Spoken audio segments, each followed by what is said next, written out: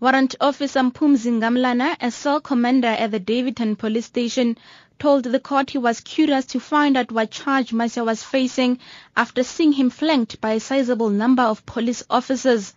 He alleges the police dragged Macia into the cells and one officer tried to attack the taxi driver with a plastic chair. The deceased allegedly complained to the police about his injuries. He was complaining. And he was also complaining about his head, that it is hot or burning. I also noticed that he is injured because he was bleeding from the head. When he questioned his colleagues about the origin of Macia's injuries, he claims they told him he was injured by the stones thrown at the police by the outraged community when they arrested him. He's also told the court they had to use pliers to remove the tight handcuffs from Macia.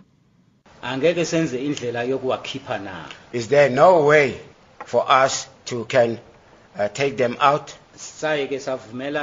We then had an agreement that these handcuffs be removed. We were unable to take them out because they were tight.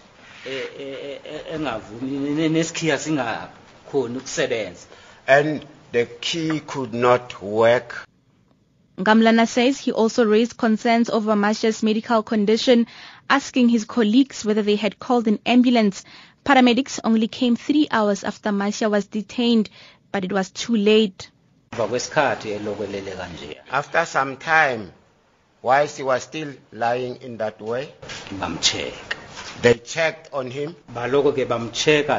They kept on checking him till some time. That time until a time came when they informed us that this person is no more alive.